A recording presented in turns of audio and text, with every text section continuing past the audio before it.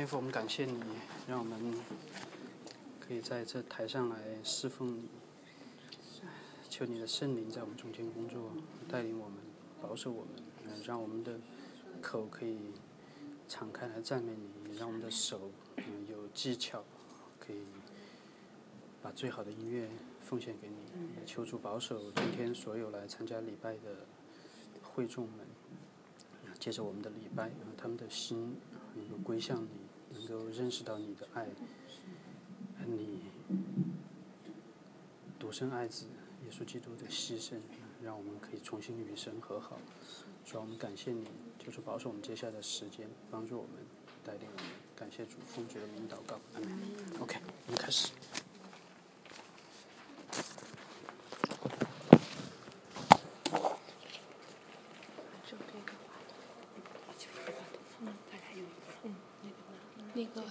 Okay, welcome， 欢迎大家来参加我们的礼拜。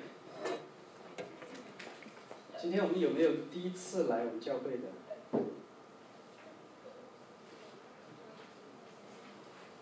？Fiona 是吧？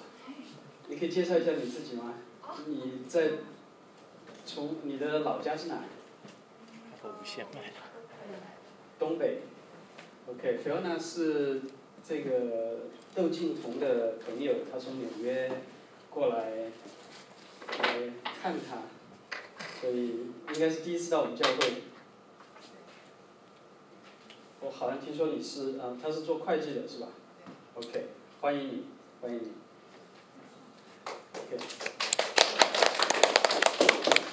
OK， 我们还有没有第一次来的 ？OK， 请你介绍一下你自己好吧？你的工作为什么到哥伦比亚？还有你在国内的老家这样。我在吉林大学当老师，到这儿来做访问学者。什么时候来的？去年11月末，然后8个月，下个月回去。是的，一直听说有这么一个教会，今天第一次梁姐带我来。从前风闻有你 ，OK。你的女儿呢？她叫什么名字？女儿叫西西。西西。小学4年级。小学4年级。你在这边做的专业是什么？其实我是做一些交叉学科的，我做那个物理化学交叉学科的一些东西。我在国内吉林大学的物理学院。好，欢迎欢迎。还有吗？今天第一次来。OK， 好，应该都至少第2次了。非常高兴大家，我们现在人数又增加了，我们 Kitty 从国内回来了，所以我们的人口又有加增了。OK， 也欢迎 Kitty， 所以她是上周日才到的，刚把时差调整好。好，我们的 announcement， 我们现在一起，我想为 Marianne 祷告，因为她已经患肺炎大概3周了。这个病呢，70岁以上的老人得这个病是很危险的，所以她几乎觉得自己要死了。我们为她祷告 ，OK。天父，我们特别把我们非常非常亲爱的 Marianne Parker 交托在你的手上，求你保守她的健康，医治她，也特别为所有的医生祷告，愿他们能够知道怎么样最好的方式来开药来医治他。我们也为 Ron 祷告，求主保守他的心，让他在很繁忙的工作、教会的治理，还有照顾 Marianne 的事情上面都有平安。神保守他们，祝福他们一家。我们特别感谢他们很多年来在哥伦比亚服侍所有的华人，也感谢他们为我们教会所做的一切。我们在这里同心合意的为 Marianne 祷告，神亲自保守、看顾他，他的性命在你的手上，你亲自来医治，亲自来带领他。感谢主，奉主的名祷告。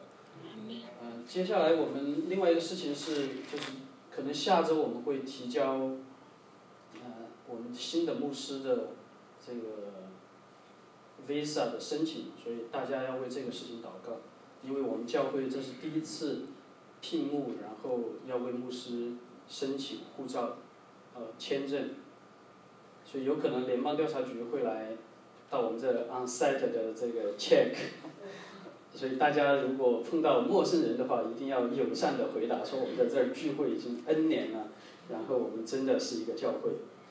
我们不是太担心，因为我们确实是一个教会，并不是在做这个假的移民的这种事情，所以大家只要碰到陌生人友善的，他如果有什么问题，你们友善的回答就行，诚实的回答，千万不要说谎 ，OK， 你所知道的，这样就可以。但是要为这个事情祷告。另外呢，我们在为他们找一个 apartment， 我们叫做 parsonage， 就是牧师的公寓。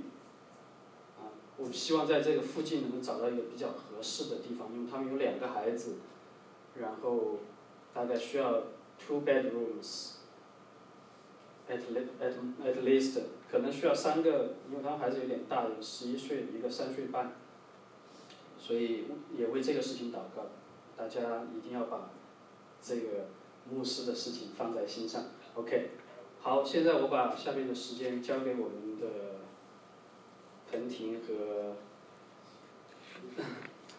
陈姐，让他们来带领我们今天的宣教经文。请大家一起起立，我们一起来读今天的宣教经文。我们一起来念今天的宣教经文，诗篇85章第7节：耶和华，求你使我们得见你的慈爱，又将你的救恩赐给我们。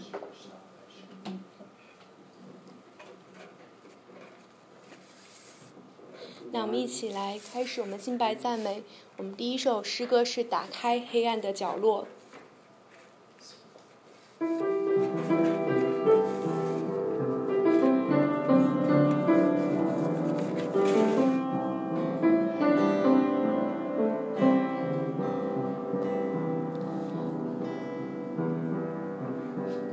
又是劳苦和重担压着你的心头，将你每一步都沉重。当你伤心的泪水流不停的时候，你要相信主都知透。将面具完全卸下，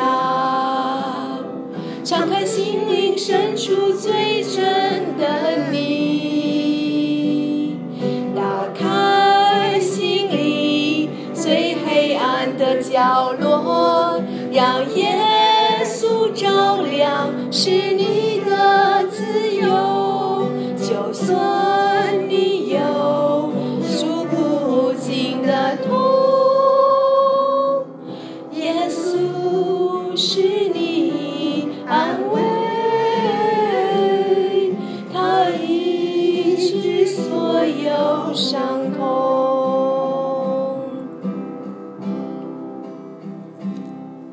有着劳苦和重担压着你的心头，将你每一步都沉重。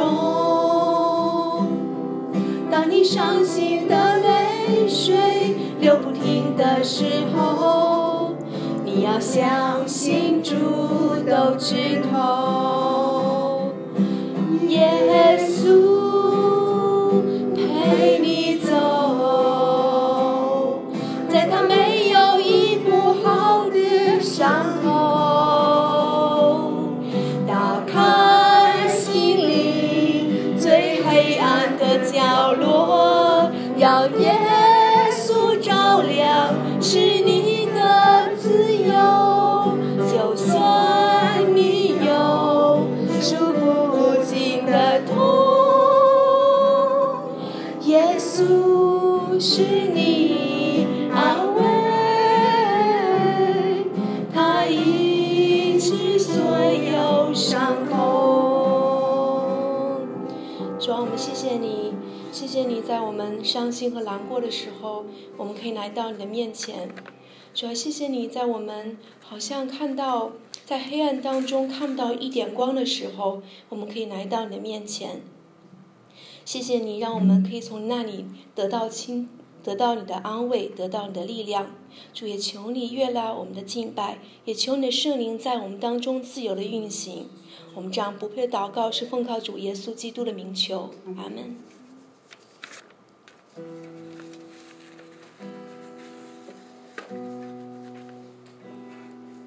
是你听见我的呼求，他也明白我的渴望，放下重担，脱去一切缠累，恢复神造我的柔美形象。神听见我的呼求，他也明白我的渴望，放下重担，脱去一切缠累，恢复神造我的柔美形象。永在地神创造万物的主，他的智慧无法测度，疲乏的他赐能力，软弱的他加力量，等候耶和华必从新得力，如鹰展翅上腾，翱翔在神的国度里，飞越所有艰难和风暴，单单注视你荣耀宝座，如鹰展翅上腾，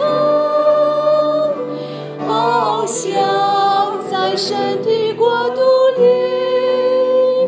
领受神灵恩膏和大能，活出美好自由的风采。鹰展翅上腾，翱翔在神的国度里，飞越所有艰难和风暴，单单就是你荣耀宝座，如鹰展翅上腾，翱翔在神的国度里，领受圣灵恩膏和大能，活出美好自由的风采，领受圣灵恩膏和大能，活出美好自由的风采。是的，主耶稣，我们谢谢你赐给我们这么美好的应许。你说疲乏的要赐给能力，软弱的要加力量，等候耶和华的必要重新得力，如鹰展翅上腾。主啊，让我们奔跑的并不困倦，行走的也不疲乏。主耶稣，我们谢谢你这样如此的爱我们，这样如此的赐下你的应许，赐下你的拯救，赐下你的恩典来给我们。主耶稣，我们今天活石教会所有的弟兄姐妹站在你的面前，我们说主啊，你配得敬拜，配得赞美，配得歌颂。就说啊，但愿我们的歌颂，我们的赞美达到你的面前。主耶稣，蒙你的悦纳，蒙你的拯救，蒙你的喜悦。感谢主，奉耶稣的名祷告，阿门，阿门。你是我的平安，怒涛中的平安，风雨中的宁静，忙碌中的安息。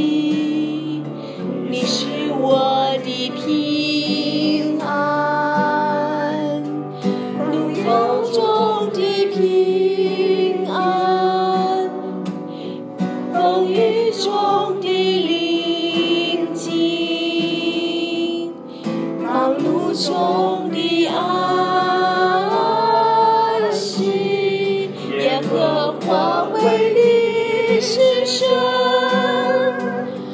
洪水泛滥时你是神，作者为王直到永远，直到永远。耶和华为你是神，洪水泛滥时你是神，平安地赐福给我们，赐给我们。你是我的平安，怒潮中的平安，风雨中的宁静，忙碌中的安息。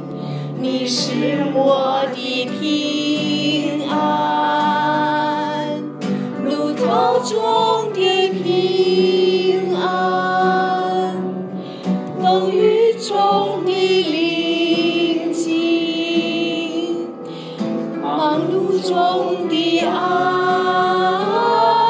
息。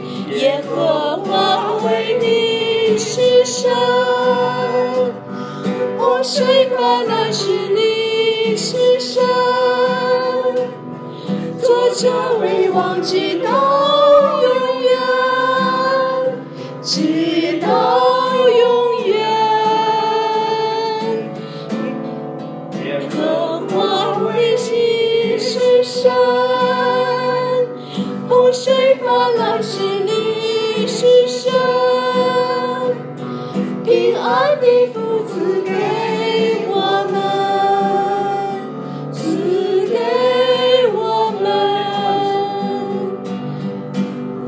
耶和华为你是神，洪水泛滥的你是神，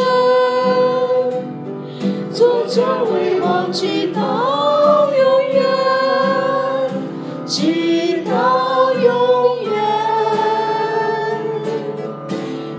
耶和华为你是神，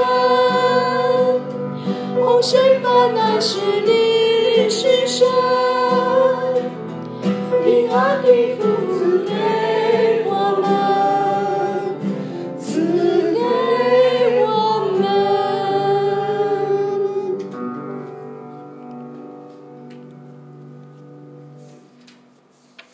神牺牲他的独生爱子，成为我们献祭的羔羊，也赐给我们平安。我们一起来唱下面这首《Lamb of God》。Only Son, no sent to hide, but you have sent from your side to walk along this guilty soul and to become Lamb of God.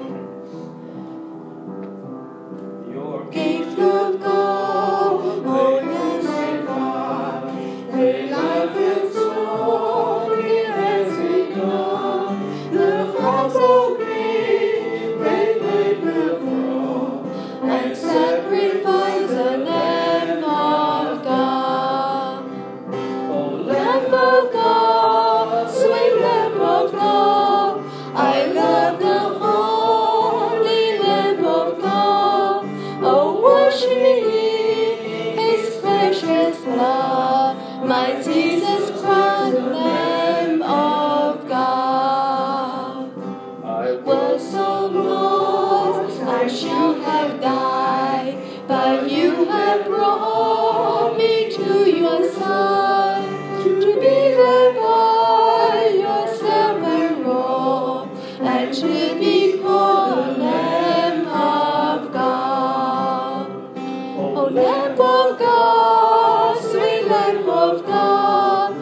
I love the Holy Lamb of God. Oh, wash me in His precious blood. My Jesus Christ, the Lamb of God. Lamb of God, sweet Lamb of God. I love the Holy Lamb of God. Oh, wash me in His precious blood. My Jesus Christ, the Lamb of God.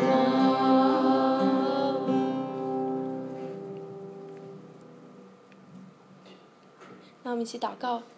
主啊，谢谢你让我们可以来到你面前，也谢谢你在周日的时候让我们可以聚集在这里。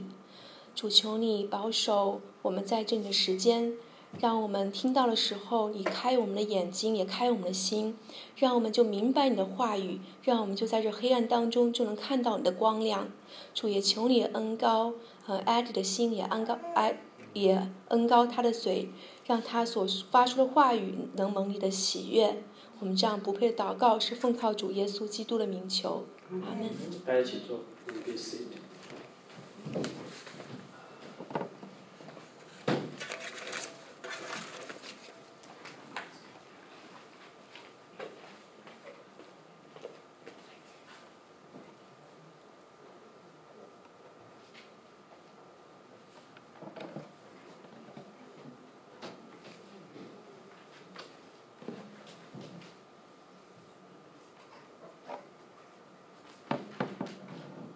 可以欢迎大家，特别感谢信彤今天又为我们弹钢琴，弹得非常好，感谢你的服侍，愿神也祝福你。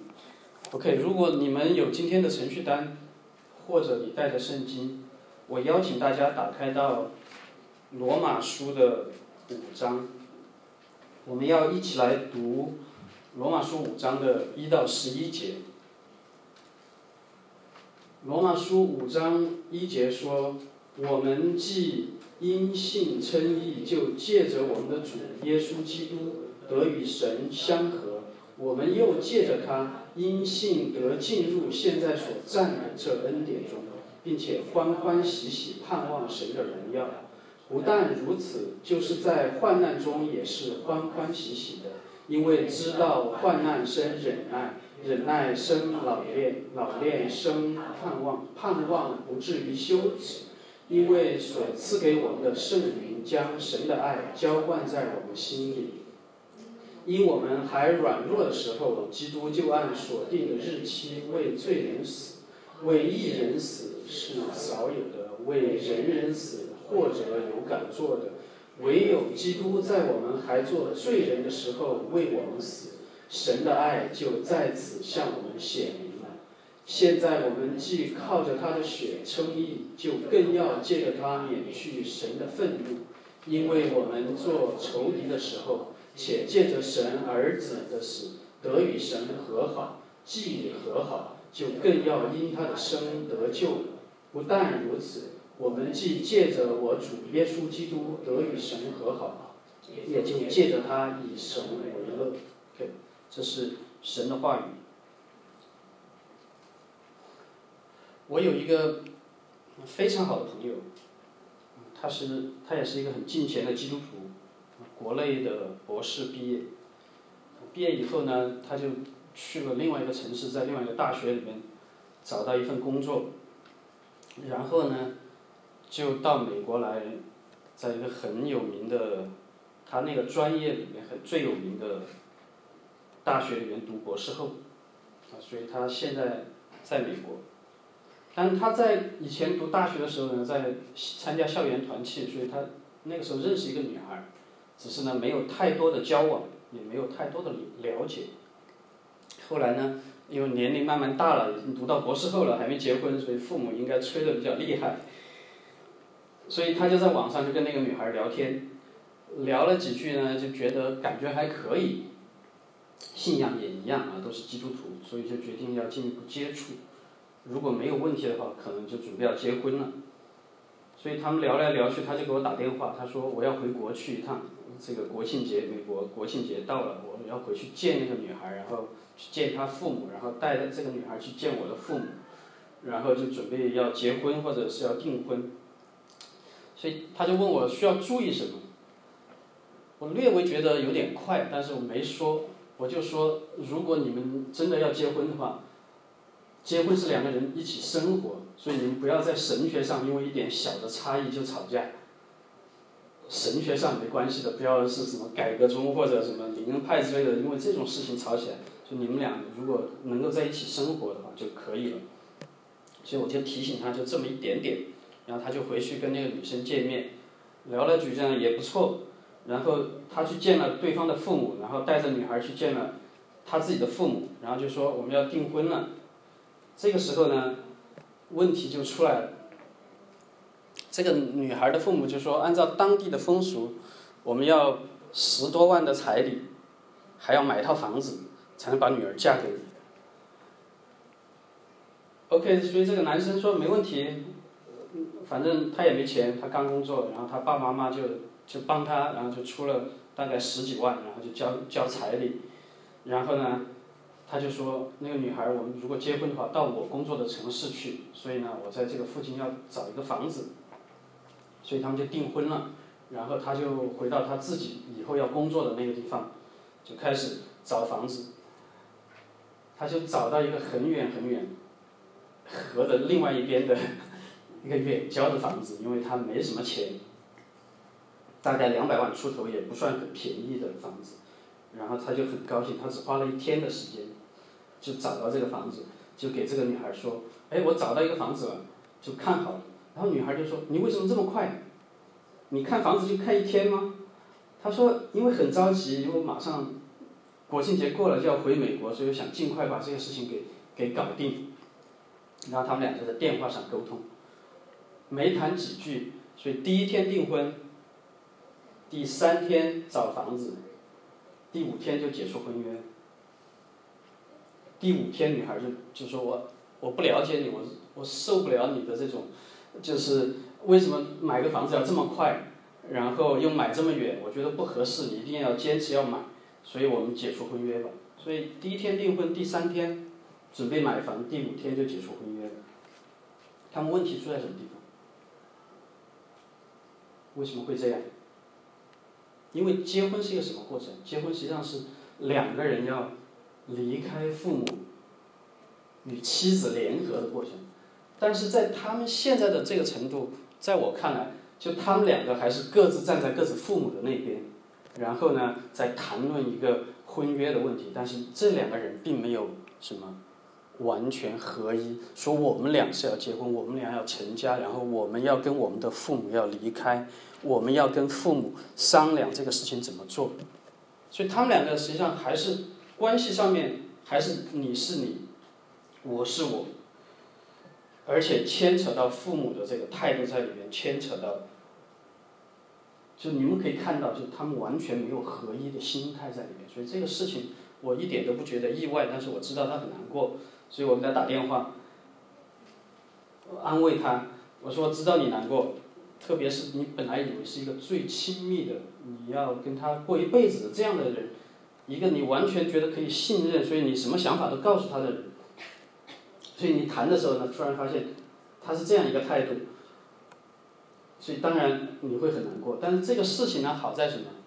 就他们还没有真正结婚。所以我说，那么可能这个女孩不是太合适，你先回美国吧，回来以后安静一段时间再说。这个还是只是一个订婚的一个。如果你们在座的里面有人经历过像离婚的过程的话，你们会觉得更难受。你们的朋友。或者你们看到你们的亲戚或者父母，如果他们有这样离婚的过程，这个伤害就会更深更深。离婚的双方可能比敌人还要狠，对吧？你碰到一个陌生人，你可能不会这样对付他，但是在离婚的时候，就是什么东西能够给对方造成最大的伤害，你就采取什么手段。如果他要孩子，我就一定要把孩子争过来；如果他说要房子，我说不行，我给你车子，我要房子，就是反正什么难受你就做什么，哪怕是一个无关紧要的一件事情，你也会坚决的不同意。一定要让对方最大限度的难受。如果在媒体上我们会看到很多，比如说王宝强之类的，他们离婚的时候，我们会看到他们会搞成什么样子，对吧？相互会公开的指责说，哎，对方什么通奸，什么跟我经纪人什么发生什么东西关系了，然后这方说我要侵犯你，我要告你什么，侵犯我的名誉，然后就开始争夺财产，争夺孩子。这个还是什么？跟人为敌。如果你在这个世界上你跟一个人为敌的话，你就会觉得非常非常难受，难受到你真的不想活下去的这种难受的程度。这个只是跟你生命中间可能认识几天的人，但当你们想要接近的时候，就会出现这样的问题。大家想一想，如果你跟神为敌，你会出现什么情况？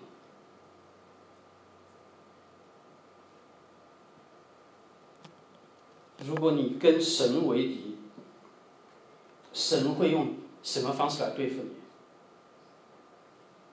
如果你跟神的关系破裂了，如果这个有自大的权柄、有绝大的能力的神，用让你怎么难受的手段就来对付你，你会处于什么样的样子？罗马书2章8节9节说什么？神就以愤怒、恼恨来报应他们，然后将患难、困苦加给一切作恶的人。所以，如果一个人一辈子都不信神，然后他终身与神为敌，然后再加上死后神要审判他，在永恒里边继续与你为敌，而你的这个敌人却拥有绝大的权柄、绝大的能力和智慧，远远不是你偶然在网上聊几句，然后想要订婚的那个女孩跟你找麻烦，让你略微难受一点而已。你可以想象一下，你的生活会处于什么样的一个样子？可以肯定，到某一天，你会陷入到患难之中，会觉得，哎呀，我为什么要忍耐这一切呢？毫无意义，觉得自己就好像要爆炸了一样。10天以前，上海世界外国语什么中学，大家知道室外有一个人就爆炸了，对吧？他在这个学校外边拎着刀，就直接杀了2个小学生。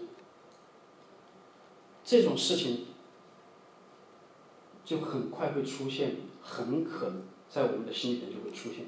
但是，我想通过今天的经文来安慰大家，让你们知道，通过相信我们的主耶稣基督，我们已经与创造天地的神，我们达成了一个什么停战协议，从此不再跟他是敌人，反而能够因为神的恩典，因为他的荣耀，因为他的救恩而夸口。这就是福音带给我们的好处，这就是通过因信称义而来的宝贵的恩典。所以我希望大家把自己想象成一个正在与一个敌人作战的一个军队里面，你的敌人是什么？是一个神，然后呢，他正在外边打仗，正在跟敌人作战。这个战争还没有完全结束，否则我们不是现在这个样子。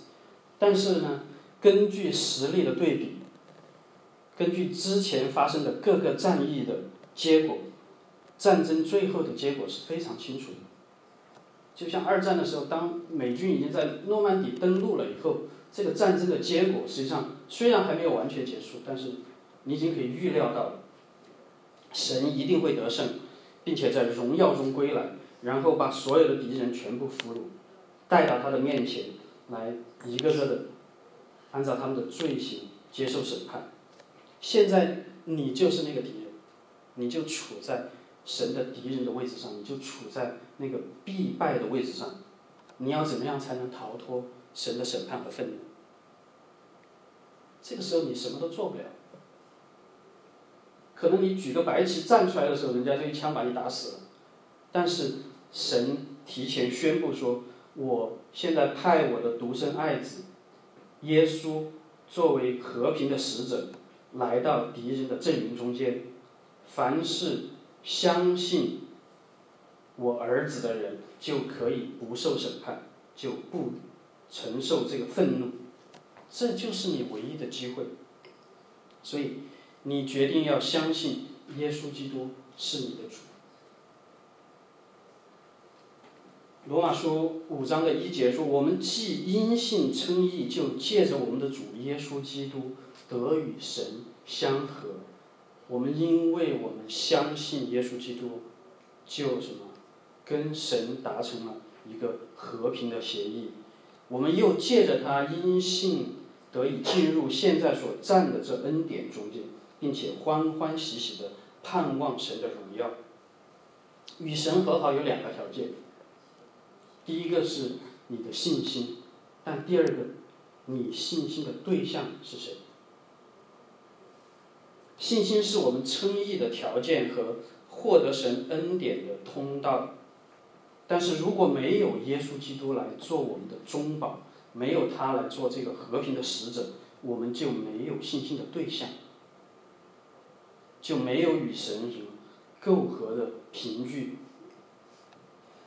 这里的欢欢喜喜 ，OK， 欢欢喜喜，实际上在本来的意思是什么？是夸口的意思，夸口的意思 ，boasting。圣经一般来说呢，并不教导我们怎么自夸，对吧？你不要骄傲，不要夸口。但是我们可以想象一下，当我们因为信耶稣，因为我们的信心，当我们因为耶稣基督所做的这一切，突然从神的敌人变成了神的朋友，当我们从一个必然要失败的，被绳子捆着，被钩子勾着鼻子这样拉着一串，然后捆成一排，压在那个得胜的君王的那个高头大马背后，这样一排排的牵着进入到城门去受审受死的那种俘虏，突然变成了什么？你的身份突然变了，你变成在城门口，因为你的信心，你可以进入到城门，因信进入到这个恩典中间，进到神的国度里面，变成那些夹道欢迎盼望神得胜回来的百姓的时候，这就是你的心情。所以他说什么？欢欢喜喜的盼望神的荣耀。神的荣耀指的是神最后得胜的时候，骑着他的白马，带着光环，荣耀的回到他的国度里面，来宣告他已经得胜的那个时候。所以在那个时候，当你从神的敌人变成了神的朋友，当你从跟他作战的要被他俘虏的罪人变成了他的百姓的时候，这个时候圣经说什么？你们因信进入到现在所站，你们因为信，你们得到了这样的一个通道，得到了这样的一个 passage， 所以可以进入到你们现在所站立的这个地方，神的国度里面。因此你可以什么？欢欢喜喜的夸口说我们的神得胜了，但还没有完全得胜，他还在打仗。但是你的盼望在那里，你盼望神得胜回来的时候，你这样说，对吧？说厉害了，我的国就是这样来的。所以当我们全民都在看这个，我们说我们这个国比这个国还要厉害，对吧？当我们在欢欢喜喜夸口的时候，我们经常批评这个电影，说他为什么要夸口？其实我们不厉害。但是当神的荣耀真正显现的时候，我们可以毫无羞愧地说：厉害了，我的国厉害了，神的国来到。这是一种怎样的喜乐和得意，怎样的释放和自由。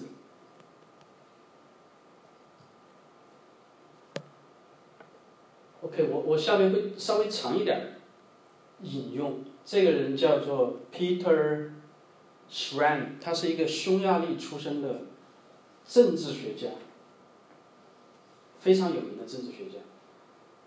他有一篇文章谈到他从匈牙利到美国的情况。1949年，所以他是1946年生的，所以当时他才3岁。实际上他不记得这件事情，是他后来他的爸爸妈妈告诉他的。他爸爸是在匈牙利，然后呢，1949年的时候，匈牙利有一次革命，然后很快的就被什么苏联给镇压了。所以他说这次革命的失败呢，构成了我爸的最后一根稻草。然后他那天没吃的，然后他就出去找一个面包，家里面完全没吃的。去找面包的时候呢，就有一颗手雷在他边上爆炸了。但是呢，很幸运，他爸没被炸死，没受伤。所以他回来以后，就给他妈妈说：“我已经受够了这个地方。无论你是跟着我走还是不跟着我走，我都要离开这个国家，我一定要离开。”所以他妈说：“好的，那我们问问我们的儿子 Peter， 看他的意见是什么。”所以他爸就问 Peter 说：“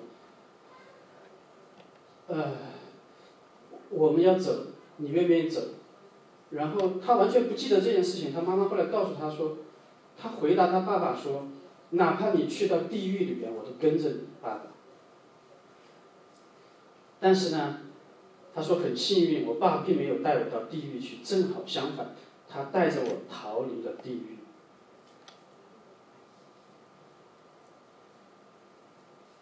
然后呢，他就问他爸爸说 ：“But where are we going？ 我们要去哪里 ？”“We are going to America,” my father said. 他的爸爸说：“我们去美国。”3岁的小孩，所以就问说 ：“Why America？” 然后他爸说：“Because, son, we were born Americans, but in the wrong place," he replied. 他爸说：“因为什么，儿子？我们生下来就是美国人，只是我们生错了地方，但是我们就是美国人。”所以后边还有一段，所以他爸爸就是他说什么？他评价他爸爸，他说：“我爸爸说这句话，自然的，就像我问他天是什么颜色。”他就回答说是蓝色一样自然。对他来说，对我爸来说，这么明显的一件事情，但是我用了大概20年才学到，我爸真的说的是对的。他说 ，How is it that this simple man who had none of benefit of luxury of freedom， 这样一个没有受过教育，而且从来没有体会过自由的人，这样的一个人，没有任何教育，从来没有体会到过自由是什么滋味。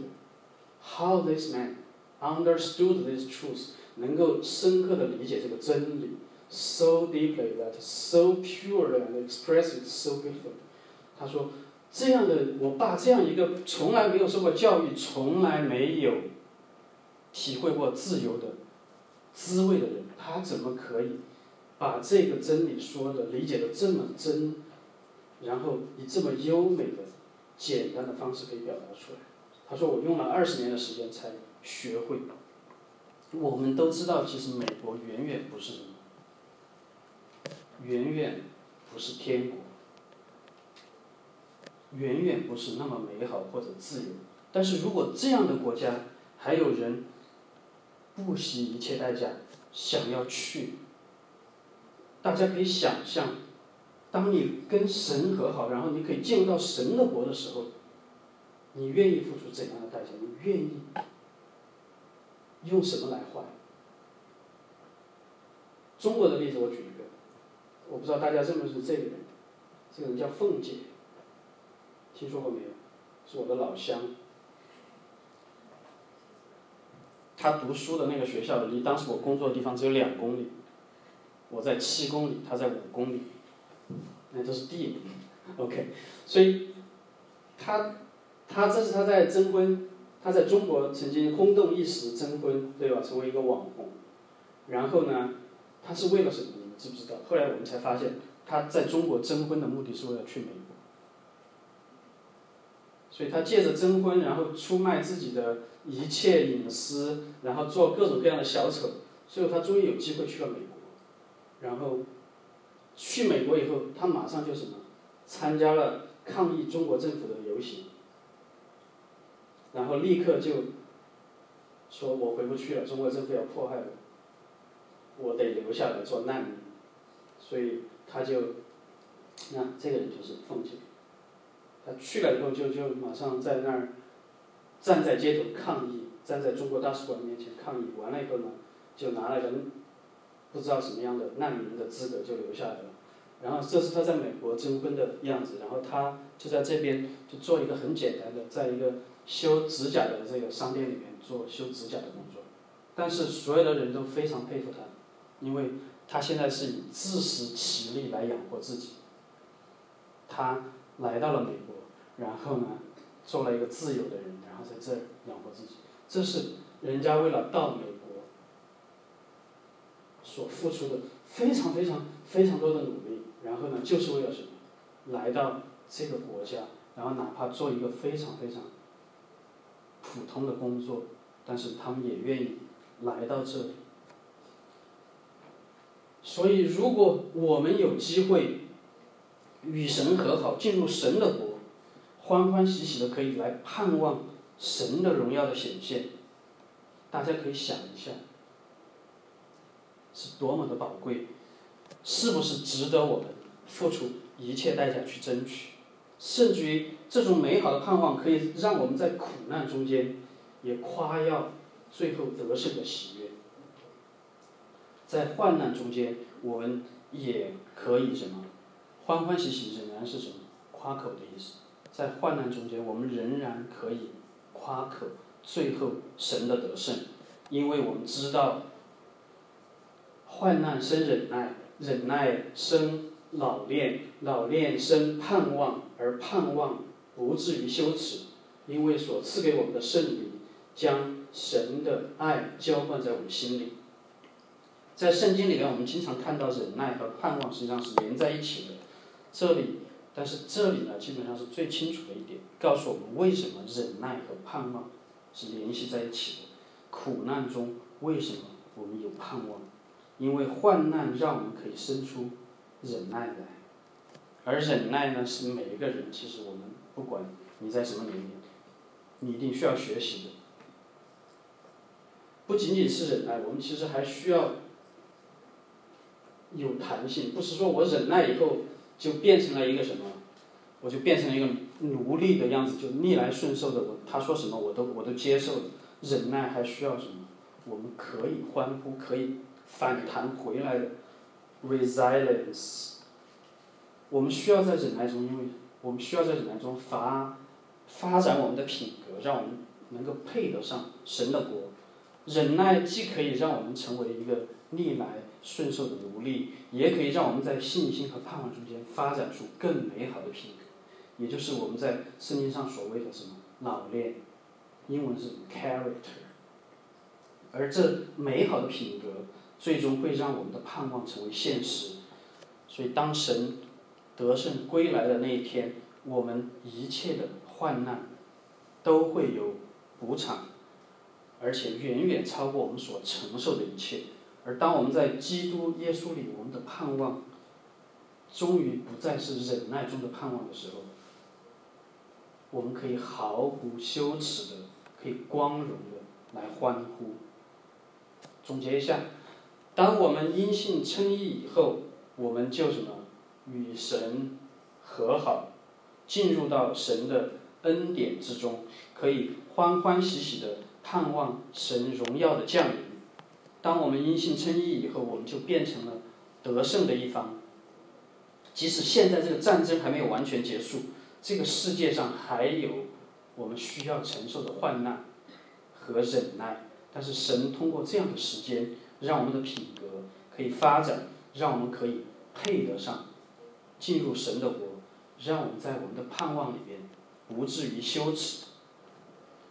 可是罗马书不仅仅要求我们有信心，不仅仅告诉你你需要有盼望，他还详细的告诉你，你盼望的理由在哪里，你信心的确据在哪里，这个确据就是神借着耶稣基督所做的一切，要通过圣灵浇灌在我们心里的爱。OK， 大家看不到没关系。罗马书的5章的1节到11节，实际上是一个大家可以理解是一个括号，一个方括号。1节和2节是括号的前面的部分，然后10和11节是括号的后半部分，所以这2节基本上是对应的，这2个部分是对应的，前后对应的，这是一种古典的修饰手法。所以第1节说什么？我们既因信称义，就借着我们的主耶稣基督得与神和好，又借着他因信进入现在所占的恩典中间，并且欢欢喜喜的盼望神的荣耀。10节和11节基本上重复同样的话。10节说，因为我们做仇敌的时候，借着神儿子的死与神和好，与神和好，既和好，就更要因他的生而得救了。不但如此，我们借着我主耶稣基督与神和好，也借着他以神为乐。这儿的为乐和前面的欢欢喜喜是同一个词，都是夸口的意思。所以在这个中间，他就给出理由，为什么我们可以夸口，为什么我们与神和好。这个括号的中间就是他的理由。这个盼望的依据是什么？因为所赐给我们的圣灵将神的爱浇灌在我们心里。我们怎么样知道神爱着我们？就像我们如果有孩子，你去问，你说你的孩子怎么样知道你爱着他？你用什么方式让他知道？前一天我很疲倦，因为什么？我们的孩子在那儿玩的时候，经常开门关门，然后呢放进去2只蚊子，然后到晚上，我们 Lisa 就不睡觉了，然后就每过10分钟就在那儿哭喊爸爸爸爸，然后我就跑过去，就坐在他床边上，然后安慰他，一直坐到晚上2、3点钟，没睡觉，然后完了以后，安吉拉就醒了，我们的小女儿就醒了，她就在那哭啊，爸爸爸爸，然后就抱着她，所以直到4点钟才睡觉。所以父母怎么样显示我们对孩子的爱？怎么样显示？神的爱是怎么样显明的？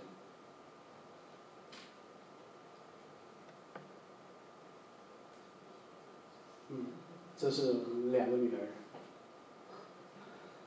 神的爱是这样显明的：因我们还软弱的时候，基督就按所定的日期为罪人死。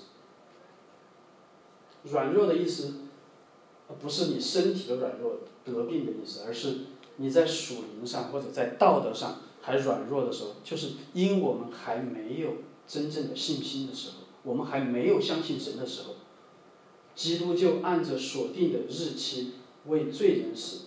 这里的罪人是指的是你的行为上还不敬虔 ungodly 的时候，基督就死了。所以大家理解那个软弱是什么？ helpless， 我们还无助的时候，还没有办法去相信的时候，基督就已经为我们死了。他的死是在锁定的日期为不敬虔的人而死的。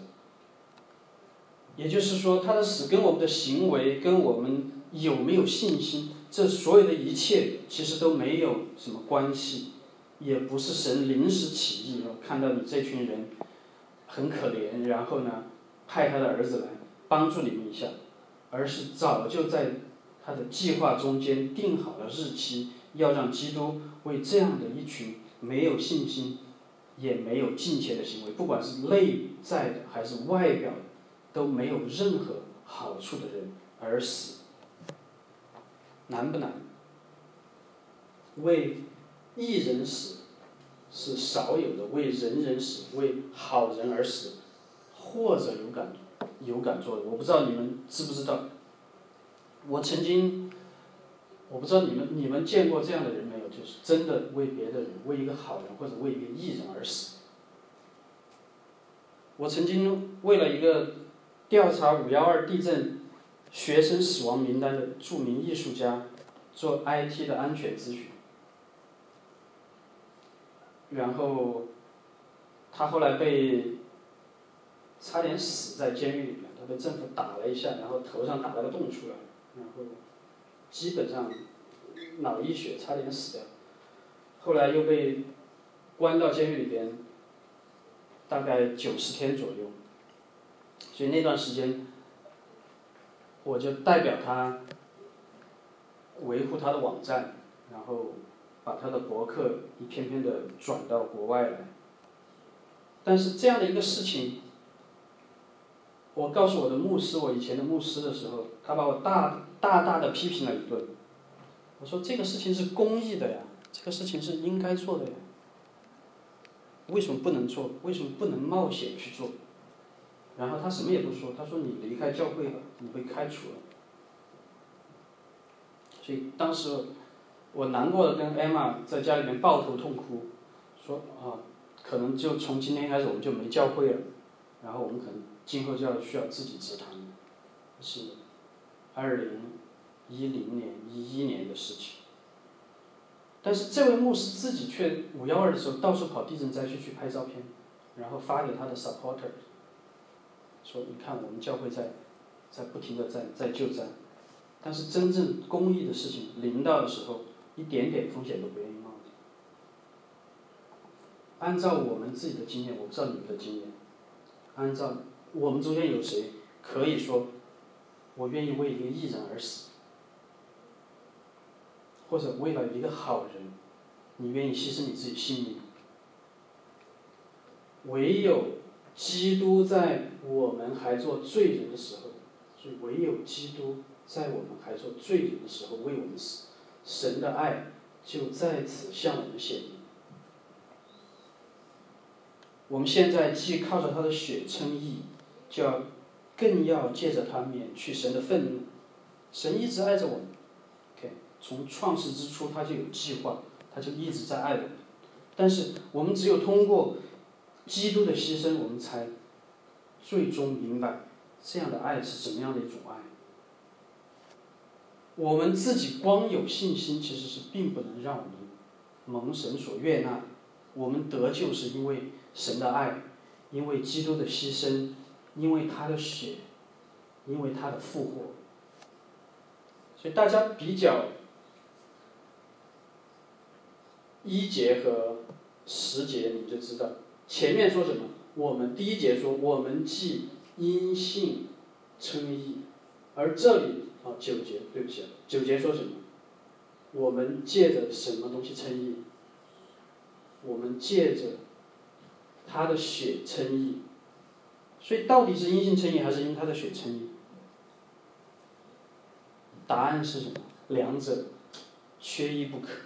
没有信心我们无法称义，无法免去神的愤怒。但是如果没有耶稣的牺牲，没有他的血，我们的信心就是虚假的，没有根据的信心。就像保罗后来说的，如果基督没有死而复活，我们就算什么？我们的这种信心就算比众人还要可怜，比那些没有信仰的人还要可怜，因为我们居然去信了一个没有发生过的事情。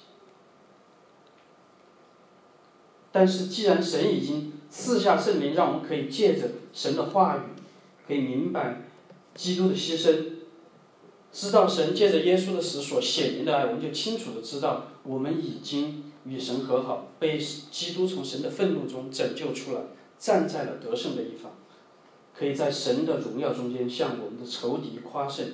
也因为基督的复活和生命，我们要得到永恒的生命。所以10天前大家都知道上海市外发生了这个事情。这个事情凶手是一个绝望的29岁的学建筑学的研究生毕业，但他的人生完全没有盼望，所以他跑到上海最贵的一个学校门口去杀了2个人。但是我们在座的又有谁没有绝望之中想过要杀人或者要自杀的？有没有？我不知道你们的情况，至少我这一辈子我是真真实实的想过杀人的问题，我甚至于计划过，最后没实施而已。但是在梦里边，我是梦到过杀人和被杀是很多次的。可是后来我信主以后，所以借着耶稣基督，我已经清楚的知道，我跟我从前最大的那个敌人已经重新和好了。因为我已经杀过人，我杀过他儿子，我已经把神的儿子杀死，我跟他是有杀子之仇的。但是正是在对这个被我杀死的神的儿子耶稣基督的复活的信心上面，我和神对敌的关系突然奇迹般的恢复了。我因为耶稣的血蒙了救赎，蒙他的饶恕，不再承受神的愤怒，所以我也不再有什么太大的愤怒，反而可以什么夸口神的荣耀和得胜。于是即使再大的患难也可以忍受，因为我们已经站在得胜的一边，知道我们要因耶稣基督的生命，因他的复活而得救。所以福音的好处在什么地方？神最希望我们做什么？神希望我们与他和好，远远胜过要求我们要献祭和牺牲的这种要求。马太福音5章23、24节说什么？同样的说到跟神的关系和人的关系。他说，如果你在祭坛上要去献礼物的时候，对吧？想起兄弟向你怀怨，你要把礼物留在坛面前，先去同弟兄什么和好 ，reconciliation。你需要的是什么？需要先和好。这个词 reconcile。神希望我们借着这种关系，跟我们的神和好，也跟什么？我们身边的人和好。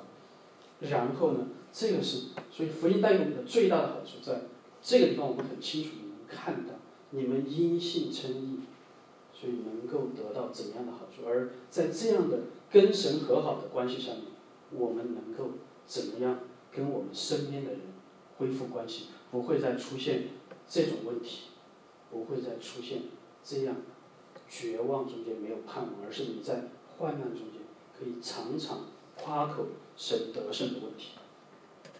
我不知道我们中间还有没有人现在还是神的敌人。如果你现在还是神的敌人，我希望圣灵也借着罗马书的5章今天的这段经文，在你们心里面动工，让你们体会到神在耶稣基督的死亡上面所显明的大爱，让你们也知道，如果你将你的信心放在耶稣基督上面，你们同样的可以体会与神和好的喜乐。我们一起来祷告。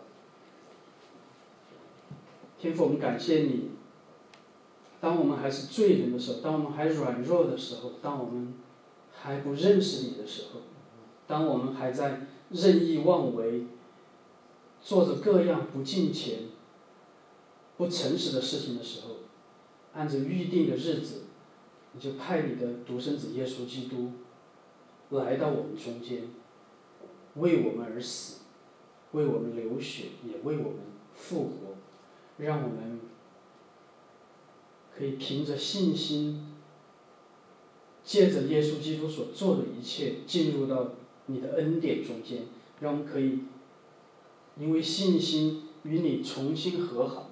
你本是我们的创造者，你也爱着我们，但求你借着耶稣基督所显明的大爱，让我们每个人的心都归向你，真正的来寻求跟你的和解，跟这个世界的罪的隔绝，让我们所有的罪人在你面前悔改，来接近你，让我们可以站在你的那一方，欢欢喜喜的盼望你荣耀得胜归来的那一天。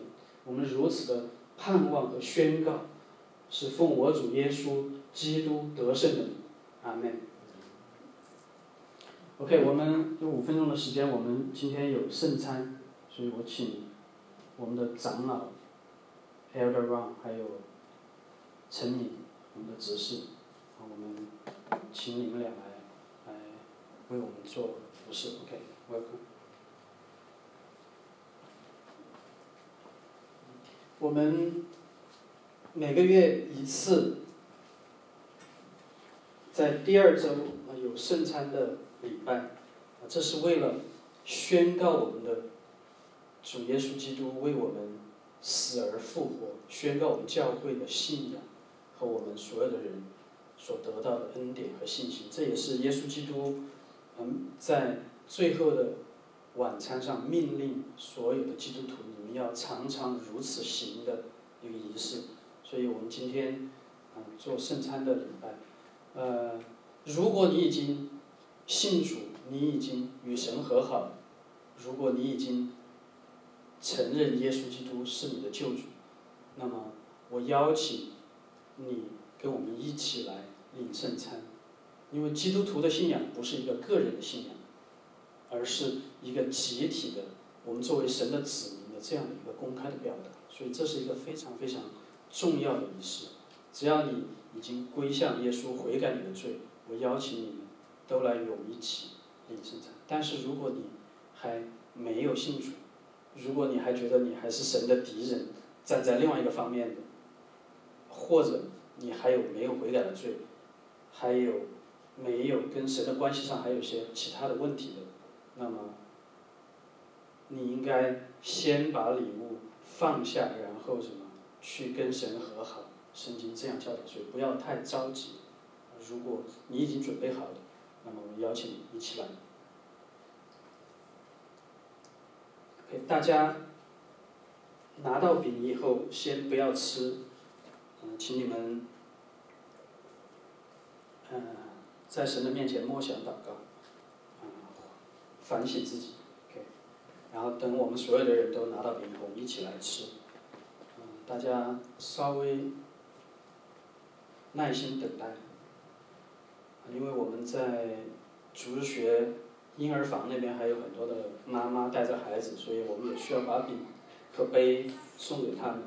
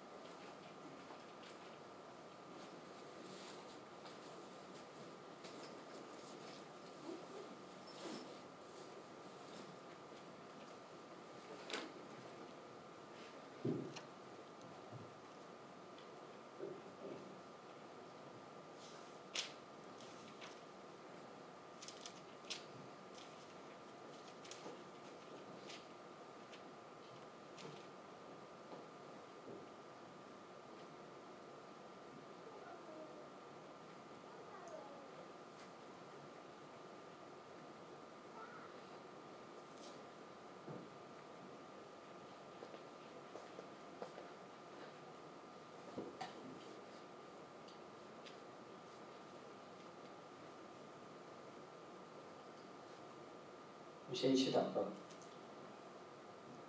天父，我们感谢你，让我们因信可以借着你的儿子，我们的主耶稣基督，进入这恩典中间，站立在你的面前，站立在你的圣殿里。我们感谢你，在十字架上让你的儿子牺牲，为我们流出的宝血。我们也感谢你，在第3天因着你的大能，让耶稣复活，所赐给我们的盼望和生命。今天我们聚集在这里，我们一起来宣告我们的信仰，借着你掰开的身体，你破碎的身体，我们都可以得医治，都可以在你的面前完整跟你恢复合一的关系。我们如此祷告，奉主的名。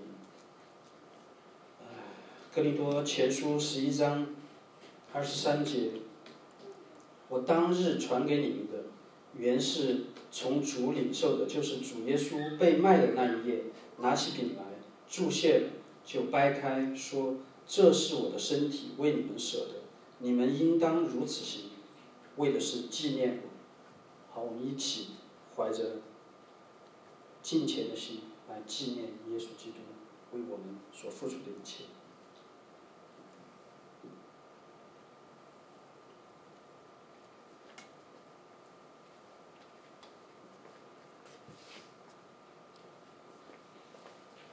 样，大家拿到杯的时候，在神的面前默想感恩，让我们所有要领杯的弟兄姊妹都领到杯以后，我们再一起来饮这杯。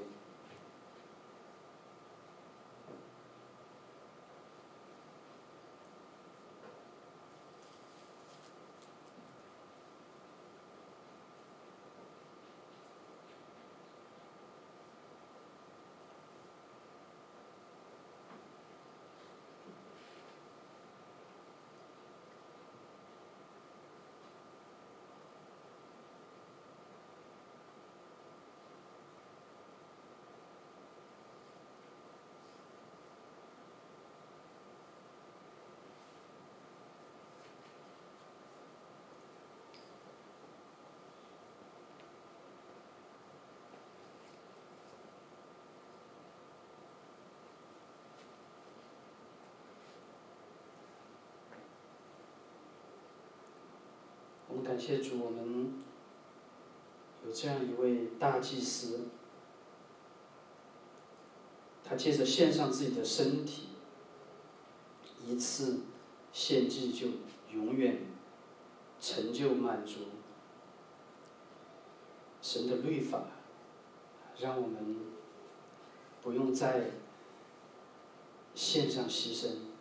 他也从死里复活，升上高天，坐在神的右边，为我们代求。所以借着我们的主耶稣基督的血，我们可以蒙洁净，神的愤怒也可以平息，让我们可以重新回到神的国度里面，成为他的儿女。我们特别感谢耶稣基督这样丰盛的恩典。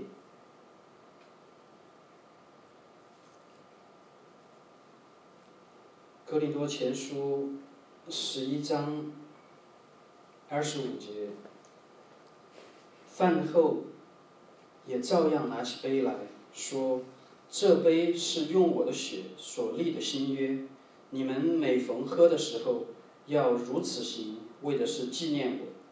你们每逢吃这饼喝这杯，是表明主的死，只等到他来。让我们一起来饮这杯。天父，我们感谢你，借着圣餐，让我们向这个世界宣告，我们是属于你的，是因你的身体和你的宝血所救赎的，你的百姓，你的子民。求你坚固我们教会，保守我们这里的弟兄姊妹，也愿我们常常这样来纪念跟你所立的新约，在永恒中间，也求你纪念我们。我们如此祷告，奉主耶稣基督的名，阿门。Okay, I will ask everyone to pray for our lunch. So, okay. Sure. Dear Father, thank you that you have sent Christ so that by His blood we can be reconciled to you. God, you have given us the ministry of reconciliation. We pray, God, you would help us, O Lord, to be effective in reconciling people to you, and us to others. Lord, we pray for our meal and our conversations and fellowship. In Jesus' name, amen. Okay, dismiss. 大家一起去餐厅用餐，我们的礼拜结束。